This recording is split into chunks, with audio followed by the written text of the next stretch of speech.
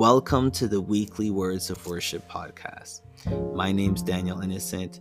I'm a youth pastor with the Ontario Seventh-day Adventist Conference, and currently I'm enrolled in Andrews University where I'm getting my master's degree in divinity. I invite you to join me in reading, studying, and meditating on God's Word.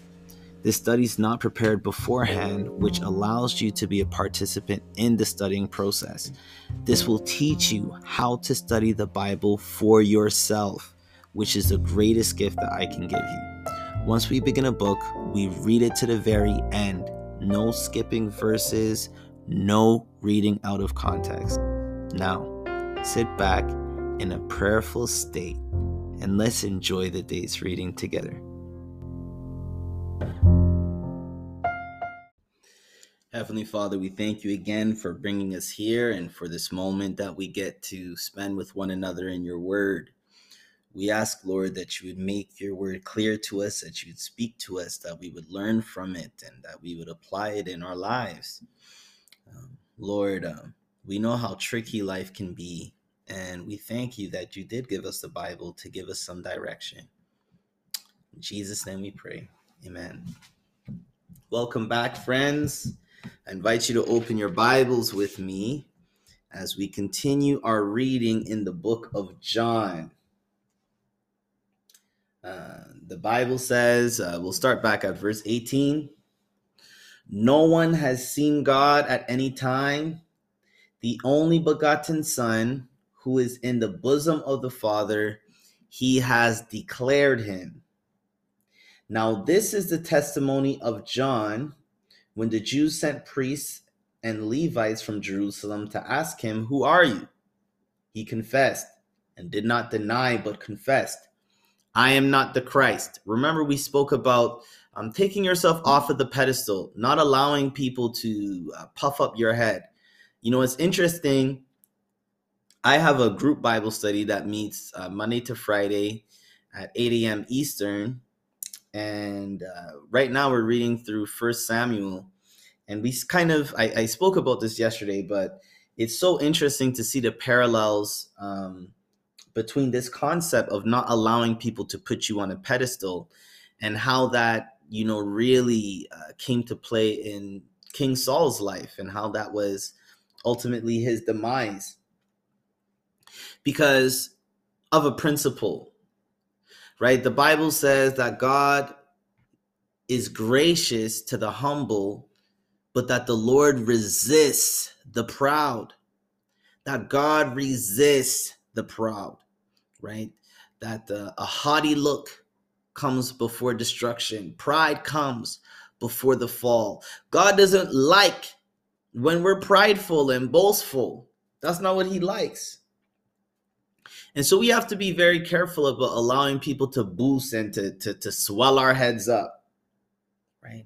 And especially as spiritual leaders, that we're not trying to make disciples for ourselves, and we remember our role to make disciples for Christ. So when they're asking him, "Who are you?" is because of everything that he's accomplished, right? He confessed and did not deny, but confessed, "I am not the Christ." And they asked him, "What then? Are you Elijah?" He said, "I am not." "Are you a prophet?" He answered, "No." He's trying to tell them, listen, I know that you guys want me to be all these things, but I am who God has made me to be. I am not the things that you guys want me to be. You follow? And listen to what he says, right? And verse 23, we're not going to skip verse 22 though, but it's so powerful. So let's go. Verse 22. Then they said to him, "Who are you, that we may give an answer to those who sent us? What do you say about yourself?" What is it that he says? He said, "The voice of one crying in the wilderness, make straight the way of the Lord." The voice of one crying in the wilderness, make straight the way of the Lord. Okay. What is John's mission? What is this saying? the voice of one crying in the wilderness. Well, what is he crying about? Right? And I'm not saying that in a rude way, but we're trying to break down the text, right? So we have to ask ourselves, the voice of one crying in the wilderness, and what he's crying about is he's saying, make straight the way of the Lord. And he is the one. This kind of makes me think of, when you have like a band or whatever, not even a band, a parade. And you see how at the very front of the parade, how you have the musicians that will have like the trumpets. Mind you, I've literally never been to a parade, but I've kind of seen them on TV. So I'm hoping that this makes sense. But in my mind, right, the trumpets and the stuff, that they would come first, right? And the music is supposed to let you know that the parade is coming, right? It's supposed to announce. When people hear it, everybody is to cue. People get quiet. They turn around. They pay attention. They look, right? John is preparing the way for Jesus. John's mission is to prepare the way for Jesus, and is to declare the coming of Jesus, right? He is the voice of one crying in the wilderness for anybody to hear, right? But this idea of crying in the wilderness almost makes it sound like it's falling on deaf ears a bit, doesn't it? It's kind of like that. I remember somebody gave me a riddle once. Don't ask me what the answer is, but you've probably heard it about, if a tree falls in the forest and nobody's around, does anybody hear it? You're like, what? What is that even supposed to mean? And additionally, what is that even supposed to do with what we're talking about? Right? But John's purpose is to go in front of Jesus, to go before Jesus, and to prepare the way for Jesus to come. The Bible tells us that John comes preaching repentance, right? And baptism, right?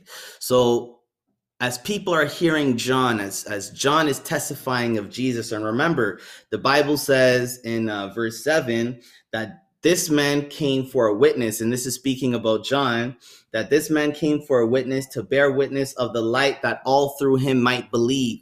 So John's purpose is to testify about the light, to testify about Jesus, so that all through John might believe in Jesus. Does that make sense? He's trying to get people to believe in Jesus, and he's going forward with that. And to him, that is the fullness of who he is, right? I know it can be confusing when they ask him, are you a prophet? And he says no, because it's like, John, you're not a prophet? I could have sworn you were a prophet, right? Didn't you prophesy to King Herod? Didn't you tell him that what he was doing was wrong? Right? Aren't you prophesying when you're saying, behold, the Lamb of God takes away the sin of the world?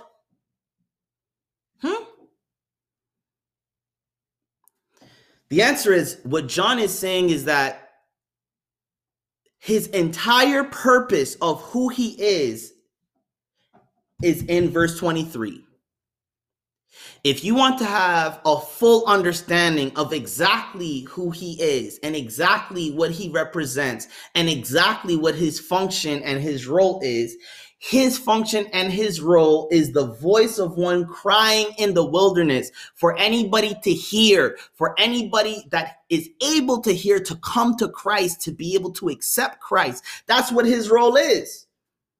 And to prepare the way for Christ and what Jesus is going to do in his ministry.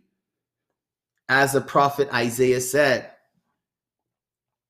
verse 24, now those who were sent were from the Pharisees, and they asked him, saying, why then do you baptize if you are not the Christ, nor Elijah, nor the prophet? So what gives you the right to be doing all these baptisms then, John? John is doing a lot of work, right? John is witnessing. And when you witness, people get baptized.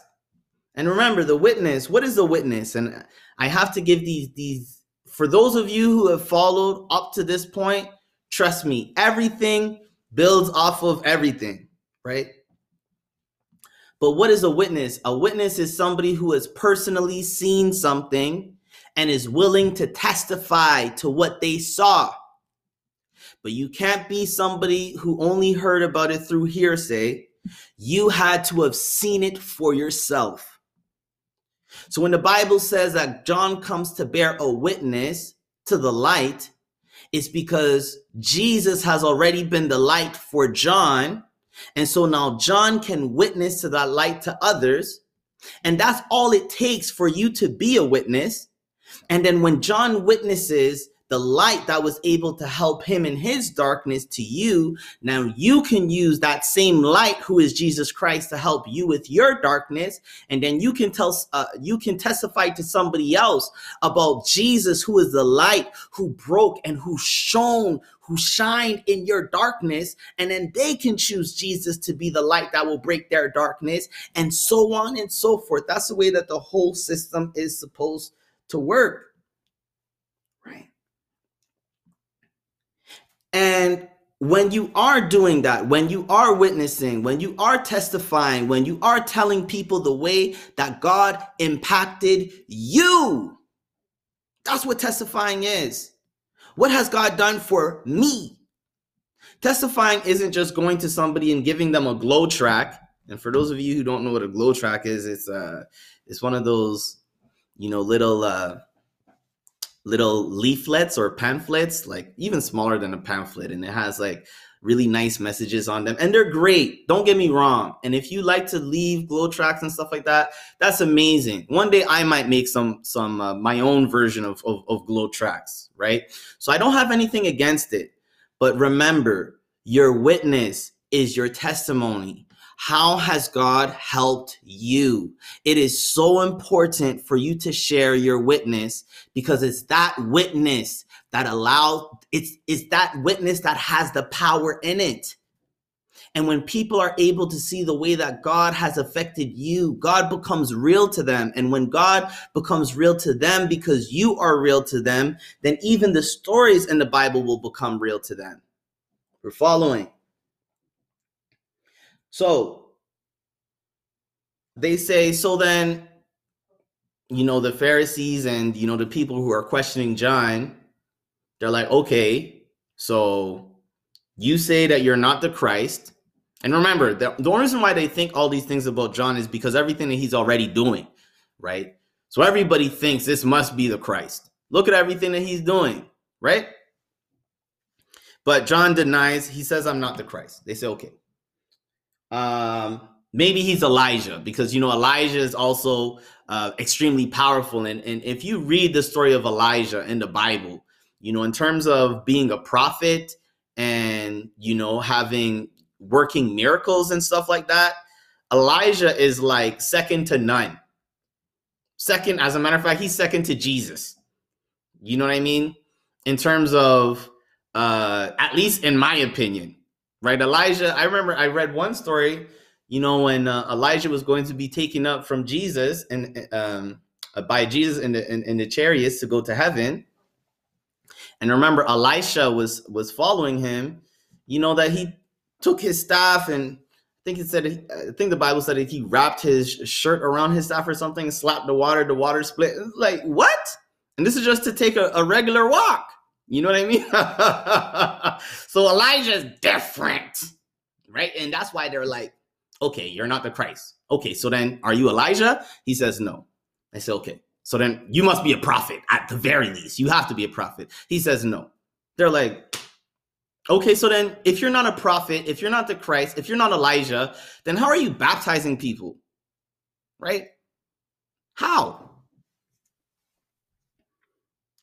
John answered them saying, I baptize with water, but there stands one among you whom you do not know. It is he who coming after me is preferred before me, whose sandal strap I am not worthy to loose. Okay?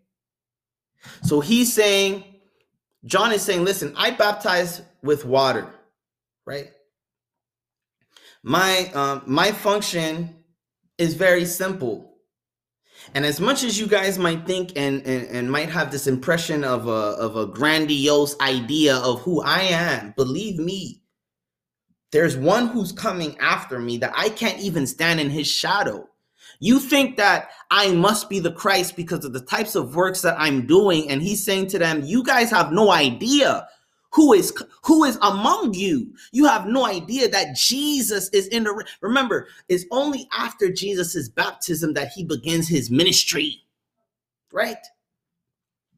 That 3-year, and I shouldn't say it's only after, because we know that obviously Jesus was still witnessing. We saw from the time Jesus is 12, he's witnessing in the tabernacle. But the main part of his ministry is during that 3-year period after his baptism, and which is culminated at his crucifixion, right? And so as much as, John is supposed to be the one who to make the way for Jesus. So they are getting used to seeing John do all these miracles. People are giving their hearts to the Lord. People are deciding to change their lives. People are deciding to be baptized. People are deciding to repent, right? And it all comes because the testimony came first. The testimony came first. Right? The Bible says that we would overcome the dragon in the book of Revelation. The Bible tells us that we will overcome the dragon by the word of the lamb, by the blood of the lamb, and by the word of our testimony. Okay? So first and foremost, it's the blood of Jesus Christ that saves us. But the next thing that causes us to overcome the dragon is the words of our testimony. We have to share what God has done for us. And this is why we can't be Christians if we only have a relation to Christ through the people that we know, but we don't have a personal relationship with Christ. If we can't say what God has done for us, then we need to pray that God would open our eyes. Because believe me, it's not that God hasn't done anything for you yet. It's just that the things that God is doing for you, you don't see and recognize that it's his hand that's doing it for you, right? It's interesting. So many people think that the successes that they've made, the car that they have, and everything that they have is because of their own hard work, and it's because of their own effort, and it's because of their own genius, and it's because of their own skill, it's because of their own this and their own that, and it's all about, wow, I'm so special, I'm so great, and they don't take time to acknowledge the ways that God blessed them to be able to be in the position that they're in, right? Because God could take just one quick little thing away from you and your entire situation could be completely different. So anyways, before I go too far on a tangent, John explains that as much as you think that I'm a big deal, Jesus is a bigger deal. And this is what every single man and woman of God ought to do. This should be our attitude. When people try to put us on a pedestal, we remind them that the only pedestal that exists is a pedestal that Jesus stands on. The rest of us are on common ground. We are brothers and sisters. We are walking together. I am not above you. You are not above me. You are my sister. You are my brother. We walk hand in hand. I might be able to teach you, but guess what? Very soon you'll be able to teach me. And many of you might already be able to teach me. Well, not even might. We can all teach each other. I genuinely believe that you can even learn from little children. I remember I was a Sabbath school teacher when I was maybe how old was I? 17, 16, 15. And this was for the, what class was it? I think it was the early teen class. So the 12 years, or is it preteens? I think it was the preteens, 12 years old and 12-year-olds, and from 10-year-old to 12-year-olds, I think it was.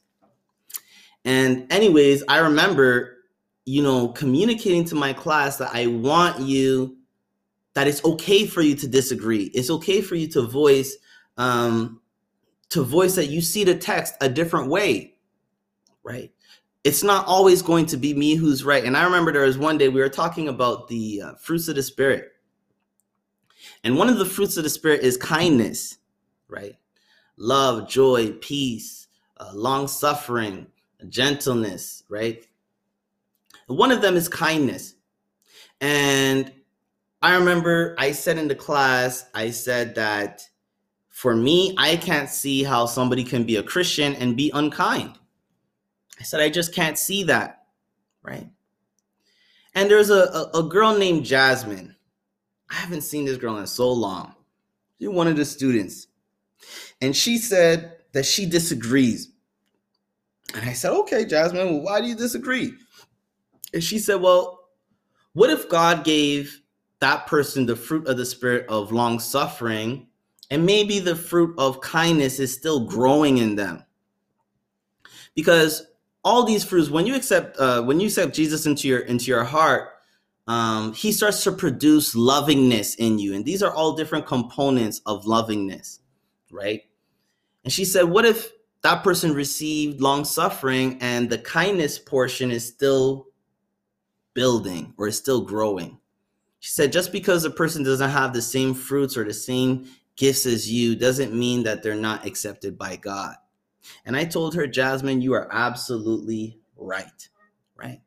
And so the point of this is, the point of this tangent was pretty much just to say that we need to be able to come to a discernment for ourselves. We need to be able to study the Bible for ourselves and to understand for ourselves.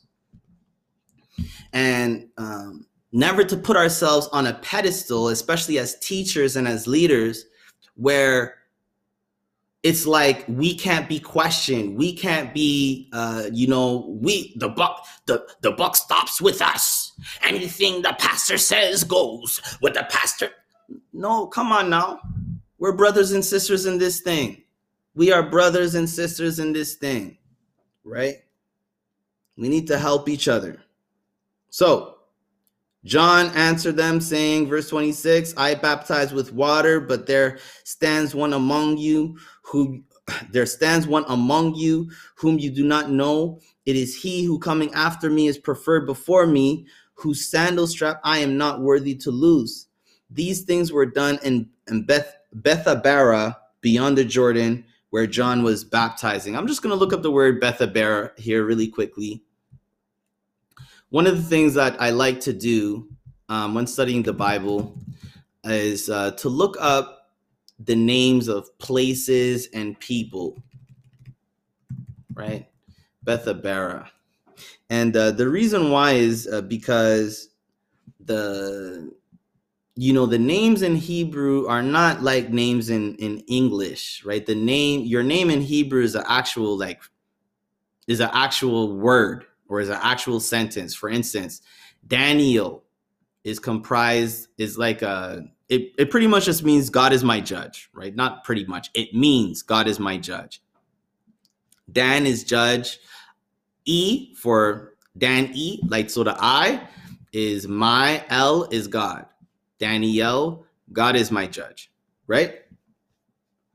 And so for the Hebrews, literally they're saying that sentence every time they're saying your name. It's, so it's God is my judge. You want to go play basketball? God is my judge. Are you going to church?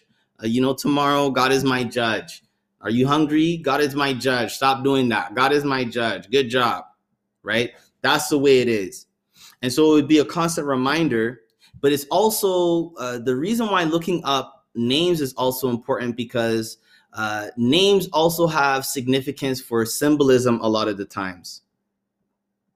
Not every single time, but a lot of the times they have significance in terms of symbolism. So God will allow something to happen in a particular place, because of the name, and the name is supposed to indicate or symbolize something of what's going on, right? So for instance, Bethbara, what does it mean? It means to a Hebrew audience, this is taken from abarimpublications.com, probably my favorite place to go for my Bible for my